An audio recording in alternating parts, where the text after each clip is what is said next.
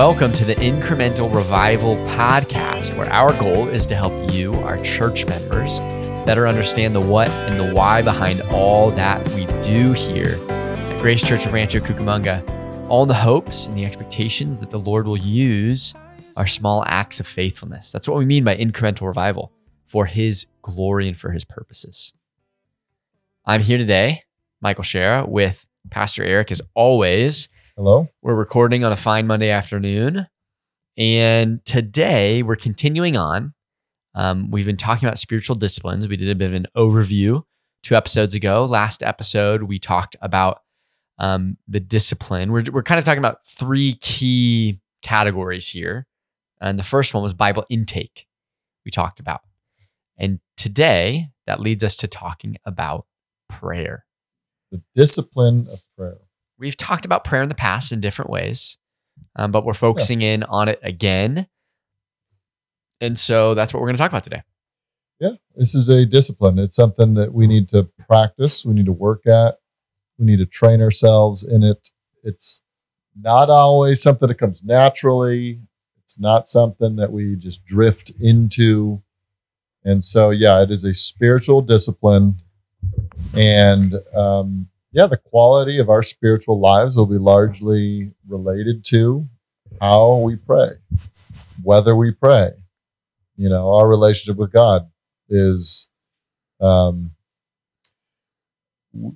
if we're going to have a relationship with God, we need to pray. We need to talk to Him. We need to speak and share our lives with Him, bringing our things, our requests, our burdens to Him. So we need to learn to pray. And that's to say, you're basically saying prayer is necessary for the Christian life. Yep. You cannot live a Christian life without prayer. Prayer is like breathing. Think of it like the baby that's born. First few minutes of this baby's life, the first thing that it needs to do for it to be a healthy baby is it's got to start breathing. Absolutely. If it's not breathing, it's not living.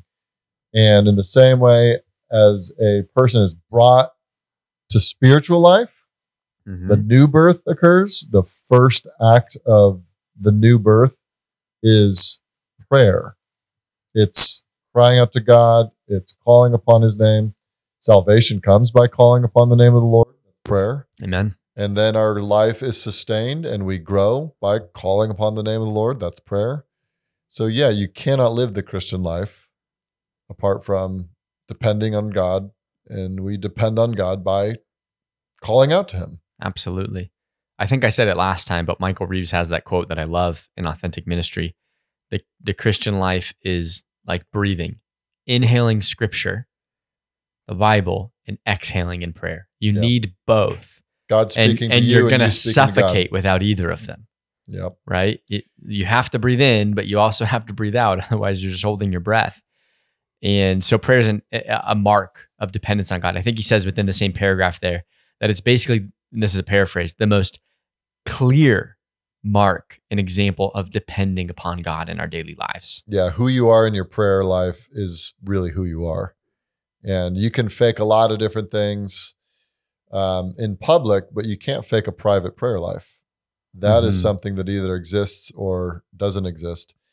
And if you don't have a private prayer life, you likely don't have a private life of worship. And that's obviously a problem for someone who claims to be a worshiper of the one true God.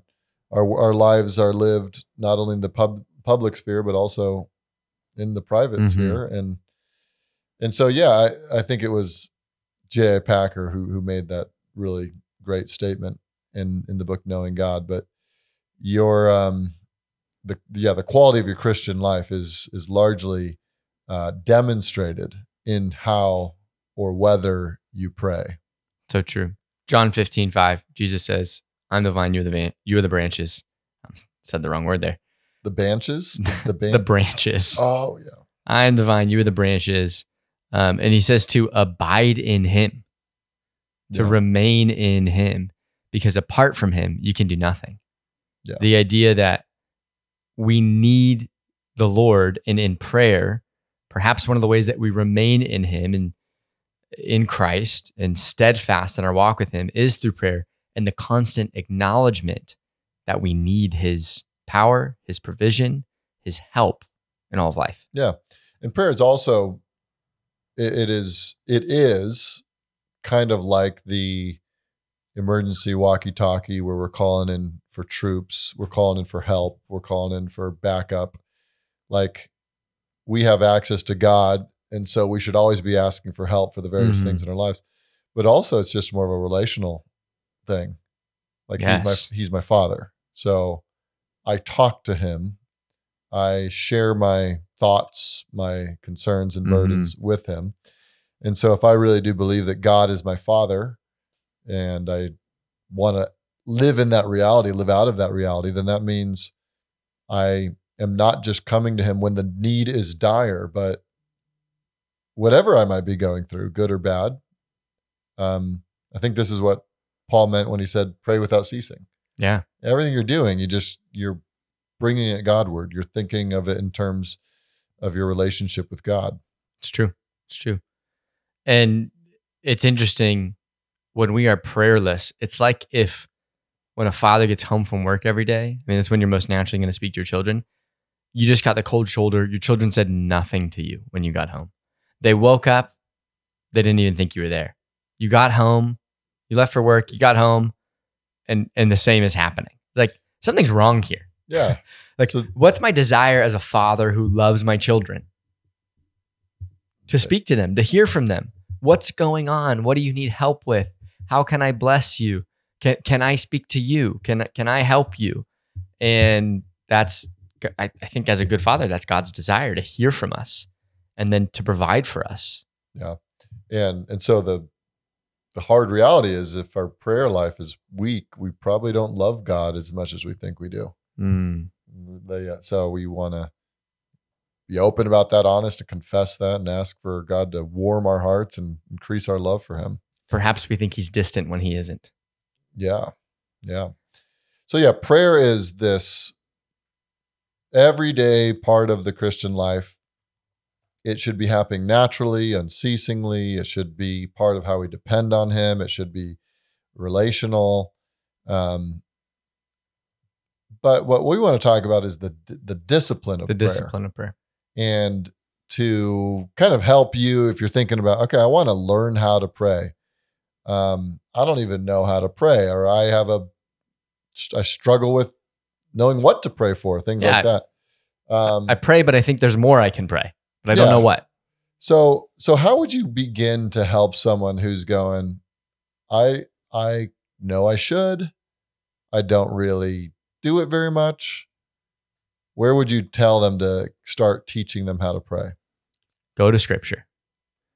If you're a Christian, a lot of times the answer for your questions is in the Bible, but where can you go? Jesus teaches his disciples how to pray in Matthew 6, in the Lord's Prayer. You preached one sermon or multiple sermons on the Lord's Prayer? 2, I think. 2? That was 2018. Yeah, I remember listening to it then and it being impactful. Yeah. That's where we're told to call upon God as our Father who's in heaven. Yep. To honor him in our prayers in reverence. Hallowed be your name. To pray for his purposes. Well, that prayer is so helpful because it's not only a short, pithy, easy to memorize, understand prayer, but it's also kind of a template for what kinds of things we should be praying about. And so if we just kind of look at the various categories, or look at what he prays for and make those into categories. So starting with addressing him as a father, and then praying that his name is hallowed, understanding the first and fundamental priority of all our prayers is that God is glorified, recognized as holy. Your kingdom come, your will be done. And so praying for God's work and will to be done here in whatever we're doing.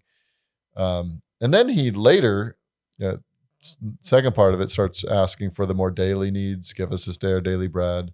Lead us not into temptation, things like that. Forgive us our sins. There's confession in there. They're so instructive. Yeah. And all of those things can help, or as we understand them, all of them shape our prayers. Mm-hmm. And so if we tend to be the kind of people that just pray for our immediate physical needs, then that prayer kind of instructs us a little bit like, no, that's not illegitimate. You can pray for that. Yeah. give us this day our daily bread, that's physical daily needs. But that's not the number one priority. That's not the first thing. The first number one thing is coming to him as a father and desiring his glory. Absolutely. It's your not my will be done, but yours. It's what's meant to drive our lives, and so it's what should drive our prayers. I think of Paul's prayers, which we've got down here as an example. And when I think about Paul's prayers and I think of just a defining mark, it feels like often, no matter what he's praying for, the glory of God and the exaltation of Christ is of massive importance. He might be praying for individuals or telling people how to pray, and yet it's like God is big on the scene no matter what. Yeah, he's even wanting to encourage them for whatever good he sees in them, but he brings it Godward. I thank God for you. Yeah, always. Thank God for what he's done in your life. Yeah, so that's another one. So read through the epistles of Paul and study his prayers. What does he pray for? Ephesians 3 would be a good example that you just taught through recently. End of Ephesians 1, Ephesians 3, Philippians 1, Colossians 1. Almost the first chapter of most of his letters just begin with prayer. It's a good example. Actually, plug D.A. Carson's book, Praying with Paul. If you really want to study it, run a good book that digs into it, is also very practical. I loved that book. In addition to Paul's prayers, you could also go to the Psalms. Yeah. You could think of the book of Psalms in some sense as a book of prayers. Yeah. Many of them are, some of them were used in different contexts, but many of them are prayers and the expression of prayers oftentimes the life of David, but others as well. In trial, in good times, they teach us how to acknowledge the Lord, to worship him for his works, for his greatness, to continually trust in him, regardless of circumstances. And there are myriad circumstances in the Psalms. Yeah, think of Psalms as like every individual Psalm, there's 150 of them, is its own shade, its own hue, its own color. And in isolation, you have one color, but when you put them all together, it's this beautiful panorama you have the dark ones, like the laments, like Psalm 88. You have the Psalms of rejoicing and praise. You have the Psalms that you identify with the oppressed, the victims, the ones that have been abused, like Psalm 10. Psalms of confession, like Psalm 51. Yeah. So whatever human experience you can imagine, there's a psalm for that. And every psalm is inspired by God, given to us to kind of help us give voice to whatever human experience we're going through. And so, if you're sad, if you're happy, if you're confessing sin, rejoicing, there's a psalm that'll help shape your words and your approach to God. So if you want to learn, to pray through the Psalms. Use the Psalm as a prayer guide and go through it and turn them into your own prayers. Absolutely. Eric, when we pray though, and perhaps some obstacles to people's prayer, or what we might call pitfalls, misunderstandings, they kind of get in our way. Like, you know what? I don't think I should pray because, and then people give a reason because they have a misconception of prayer. What might some of those misconceptions or pitfalls be? Yeah, I do think that's true. Like, people are discouraged and they think they're failing because they have certain expectations that they've put on themselves that they don't meet, and then they feel bad. So they think, for one, I think one is, and this is a common one in our day and age, that prayer has to be this experience that I have. And when I pray, I really feel it. And there's high level of emotions involved. There's tears. There's tuning out the world, and thoughts are so focused on the things that I'm praying for. Must be a quiet place. No one must be around. And praise the Lord. It's got to be the perfect situation. Praise the Lord if we have those kinds of experiences, but I don't know that we should see them as normative, and therefore that we're failures if we don't have highly emotional prayer times. Yeah. Prayer is worshipful, and so I think it will be impactful. Doesn't mean it's some crazy experience. Yeah. We just are way overly emotional. Like, everything we evaluate by what kind of emotions we feel when we do it. Right. And so How deceptive is that? Yeah. I have high and positive emotions, therefore this is good. I have low or somewhat negative emotions, therefore this is bad. And that's a lie. Yeah. And we shouldn't so instinctively trust ourselves. Yeah. So you can pray honestly, sincerely, biblically, and have little emotional, you're tired, you're going through a lot.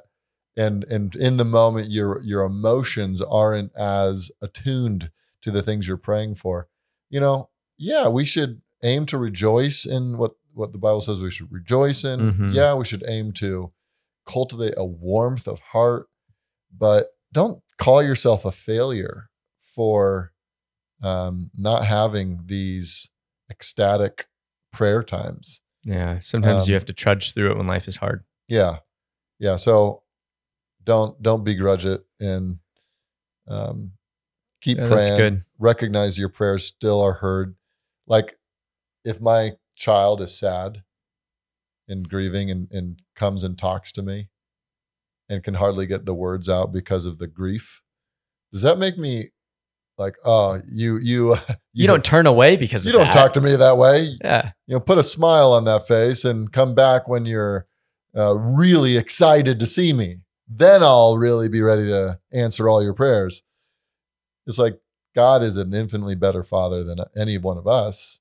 And he leans in to the hurting, to the struggler, to the one who can't conjure up the emotions that he knows he ought to feel. Eric, So that's one thing. do I need to have a high IQ or a large vocabulary to pray? No, you don't, Michael. So you're safe. Praise the Lord. I didn't mean that to set myself up so well. I'll mark you as safe as well. You're all good. Thank you. I think this is probably maybe picked up by some people. They hear godly, mature Christians pray and they go, I could never pray like that. I don't think that way. I don't don't pray even that know way. those words. What does that even mean? Yeah, I don't. And so they feel large words and certain kinds of words are not a mark of Christian maturity even. Yeah. They're just not. Yeah. So you don't need to be eloquent. In fact, Jesus makes that clear that sometimes that's what the Pharisees would go on the street corners and pray these just illustrative, elaborate prayers. Yeah. And I think this probably more inhibits people in their public praying. So like, I agree. I think sometimes in private though too. Yeah, probably because I'm just kind of stammering and I don't know what to say to God. And I don't sound like the people I've heard pray, and they must always pray that way. Yeah, so that's true. That happens. But also then opportunities to pray in a little group or opportunities to pray in a service. Yeah. We are concerned that we won't sound a certain way. And we think it needs to be eloquent for it to be valuable to God. Mm-hmm. Which is just not true. That's not true. He honors even the most simple prayers, even to the extent that we know that when we are unsure how to pray, the Spirit prays on our behalf. Yeah. With groanings even too deep for words. Yeah.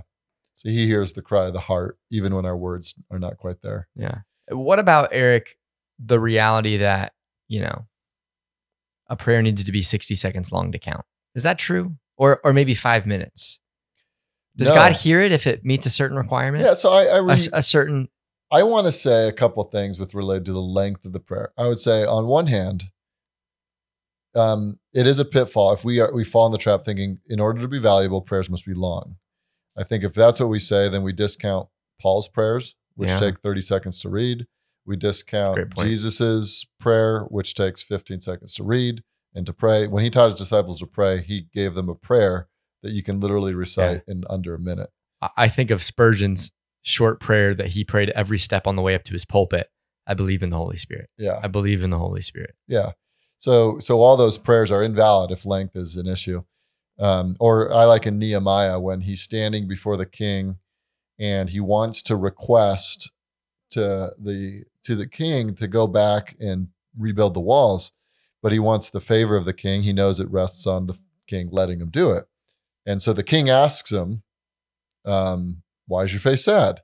And then there's that little, like almost like a side comment where it says, and then I prayed to the king of heaven. And then he answers the question of the king. I want to go back and build walls.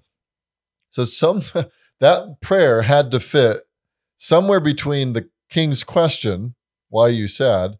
And his answer, I want to go back to Jerusalem.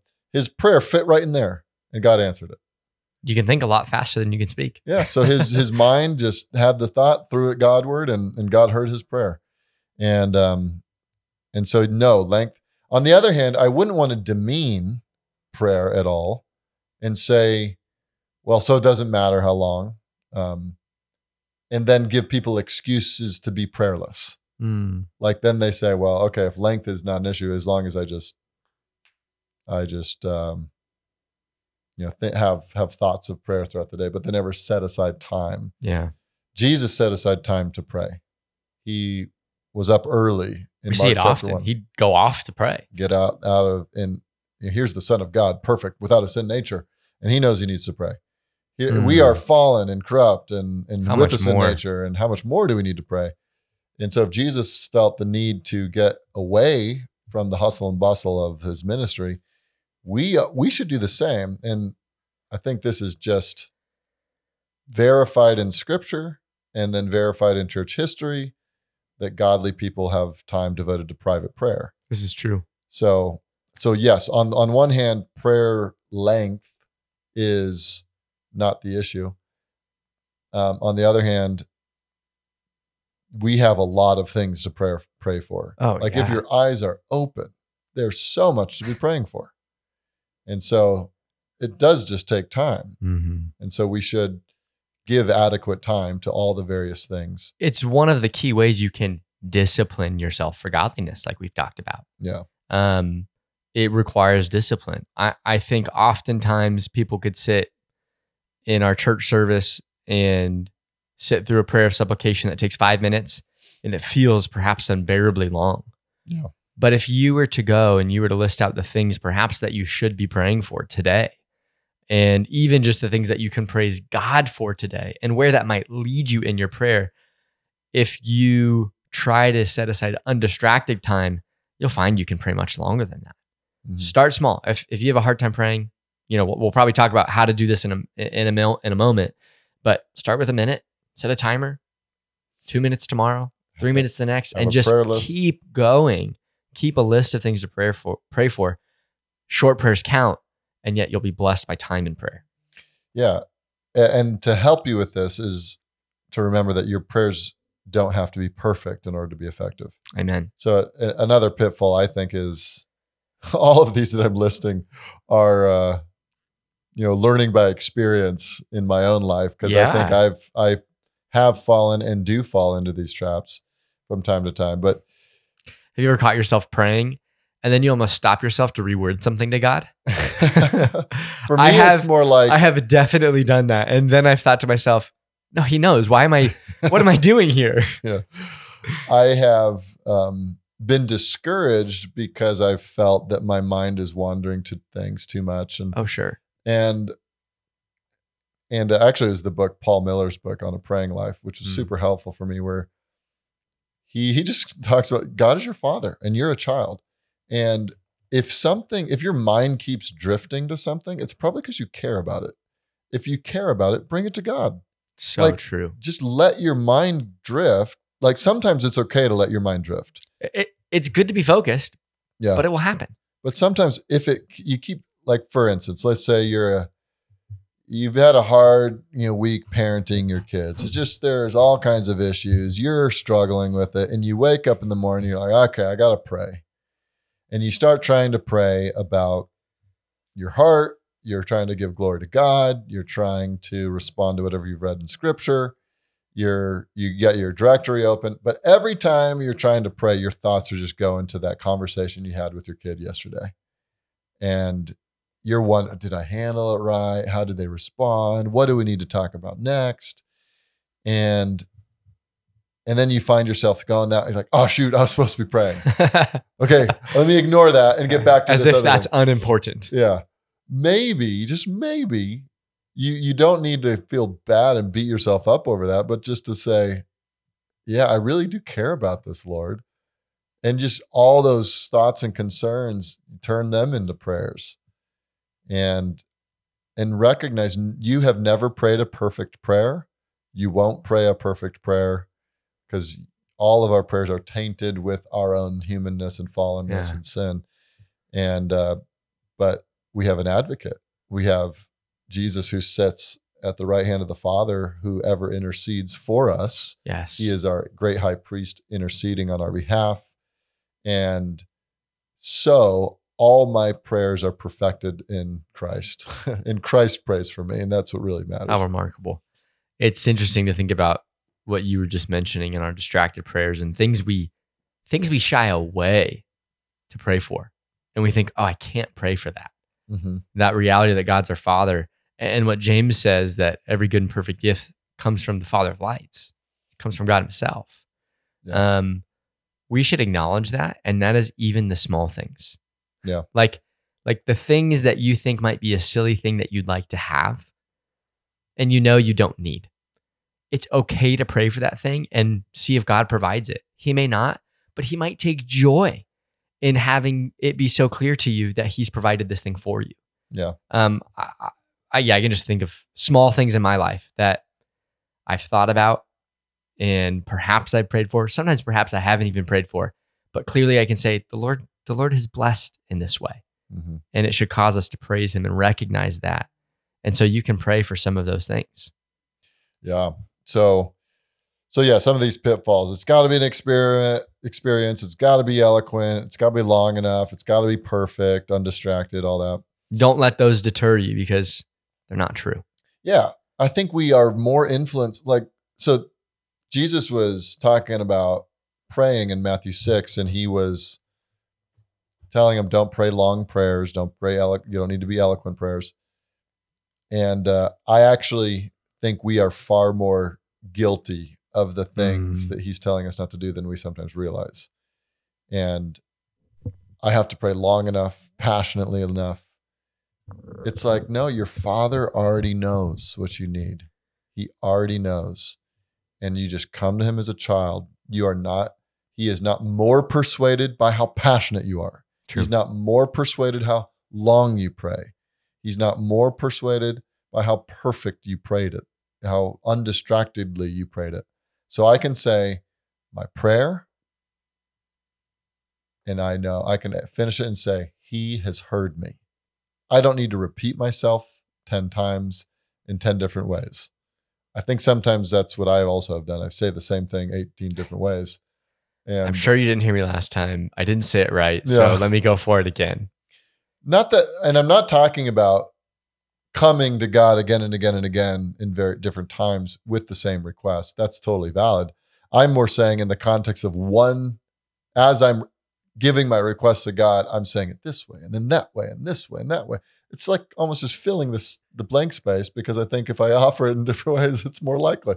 It's like, how many lottery tickets can I buy? It is so true that I do the same thing. Yeah. And it's comical almost. Yeah. Eric, all of this though, we want to gear towards practically cultivating a life of prayer. How can we do this? How can we become men and women of God devoted to prayer in our lives? Yeah. Here we put as our first one, pray for a heart of prayer. Yeah. Pray to pray. Does God not want this for you? Yeah. Pray that God would help you pray. Say, Lord, help me to pray. The disciples asked, Jesus, help me to pray. Teach us how to pray. You can pray the same thing. Jesus, teach me to pray. Help me. And he will help you. You should also plan it. You should say today or tomorrow, however you want to plan it, I'm going to pray at this time. And I'm going to devote this time to prayer because I want to develop this spiritual habit. I want to be disciplined in this way. I know it's important. Do you ever have doctor's appointments? I try to avoid them. So this is a bad illustration. Dentist? I also try to avoid that. Optometrist? I've never been. Have you ever? I have to get my, I have to take my car to get an oil change. Is that a good one? Did you have an appointment I need some sort of context where you had an appointment, and then the illustration will work. I'm averse to commitment, it appears. Apparently. Yes, I've made an appointment with the doctor before. Yeah. Okay. To get yep. It's pretty important you to get there. You set aside that time to make sure that this was taken care of. When Taylor had Asher, it was an appointment. Yeah. It was an induction. And you got there on time. You gave early. You're saying, I am giving this time to meet with this important person because they can do me some good. I'm going to miss, if I miss the doctor's appointment, I am going to miss something that will help me extravagantly. I'm so averse to doctor's appointments. I'm just over here chuckling. But yes, you are correct. So therefore, I'm just making it a little analogy. We make appointments. We set our schedule. We say, I'm giving this period of time to this thing. We all do that. If something's important, we're going to plan for it. And you're not just going to hope it happens. Right. Therefore. Could you imagine if you had a cavity? I hope that the dentist comes around to me at some point. Yeah. I hope I'm going to, maybe when I drive by, I'll just pop in. Yeah, just hop in there and do that. And you drive on the other street on purpose every day. But with God, the most important being in the universe, the one who loves us best and the one who can do most for us, the one who's most willing and to promises do great things, to work things for our good and for his glory. He says, come to me. And he wants us to pray to him, to talk to him. And so, and he's infinitely should we put available. that on the calendar? Like, should we make time for that? Yes, and yes, and yes. Another thing you can do if you want to cultivate a life of prayer is use scripture as a guide. We kind of mentioned that. Yeah. What are some examples? How can we pray? Matthew 6, the Lord's Prayer. Read through that. You could just recite it back, but maybe use it as a bit of a springboard as we talked about those categories. You could go to the Psalms. If you open up a psalm and you read it and you try to pray that psalm back to God, I think you'll find it a fruitful exercise that leads you to pray all the more. Psalm 1 would be helpful for you. That beginning section, praying that you are in fact like the blessed man who's not like the wicked, but loves God's law, and then flourishes is what you pray for in that middle section. And then you would then pray for God to honor you on the final day. Yeah, so it's like if the Bible commends something, if the Psalm commends something, commend that same thing. Pray that you would commend it too. Pray, evaluate your own life in relation to it. It says, meditate on the word of God day and night. Lord, help me to do that. Yeah. Psalm 145 is a really good example. If you have a hard time, I don't know how to pray to God and praise him in my prayers, go to Psalm 145. Here's an example. The Lord is gracious and merciful, slow to anger and abounding in steadfast love. The Lord is good to all, and his mercy is over all that he has made. Go ahead and just elaborate on that and pray to God. Yeah. Tell him that is true and why it's true. It's good. Another thing we would say is learn from others. Observe how they pray. Yes. Obviously, we already mentioned Jesus, David, Paul, but also when the elders pray corporate and lead us in corporate prayer, and they put effort into that. They understand that they are also teaching, and they are setting an example to the church for how to pray. What kind of talking about our prayers in our service on Sunday morning? Yeah, that's what I'm talking about. And so listen to that, and if you're not sure what to do, imitate that. Start there. Yes. Use those as a guide to help you cultivate. And then in relation to that, pray with them when they pray. When you're sitting in the church service, you don't be a passive observer of the prayers. Make those your own. So mentally, spiritually, as you're hearing them pray, you're saying, those are my words. Yes. Those are my prayers. And then say aloud the amen at the end of the prayer and make it clear. Amen. I agree. Amen. Yes. So true. And, perhaps something you can cultivate as well is actually praying with others. I've known brothers who have decided, I'm going to use my drive to work or my drive home to call somebody, pray with them, pray for them. Yeah. I've seen brothers use their Sunday mornings in that way, before and after church, but also showing up early to pray with other people for the church and for each other. Yeah. There's a number of ways you could do that. You can even just text people and say, how can I pray for you today? Yeah. Yeah. I was on a phone call last week with two brothers, just for the purpose of praying. I love We that. Just prayed for each other and called it a day. But it was great. You mentioned earlier how Paul tells us to pray without ceasing, 1 Thessalonians. Yes. And that is... That doesn't mean you're on your knees, bowed head, eyes closed for 24 hours you won't get a anything day. done that you're supposed to get done. But in everything that you're doing, all your thoughts are given to God and you pray through it all and you never give up doing that. And even moment by moment, offer those moments to the Lord in prayer. And then when you pray, have that posture of a child who comes to their father freely, who doesn't feel like they have to be something, but they know their father loves them. And so therefore gladly comes, and joyfully so. Prayer is meant to be something I think that it produces joy in our lives. Yeah. So we hope this encourages you to pray, to be disciplined to pray, pick that time, plan for it, make an appointment, open up the Word of God, let that kindle your heart to pray. And then don't get too bogged down about how experiential it is or eloquent you are, how long or perfect the prayers are. Just bring like a child all what's on your heart to the Lord and do that consistently in your life. And you'll see the Lord uses that to make you more like Christ and to accomplish much in the world through you. So let's be a praying people, and not only corporately, but in private. Amen. Your prayers are powerful. God uses them. We'll see you next time.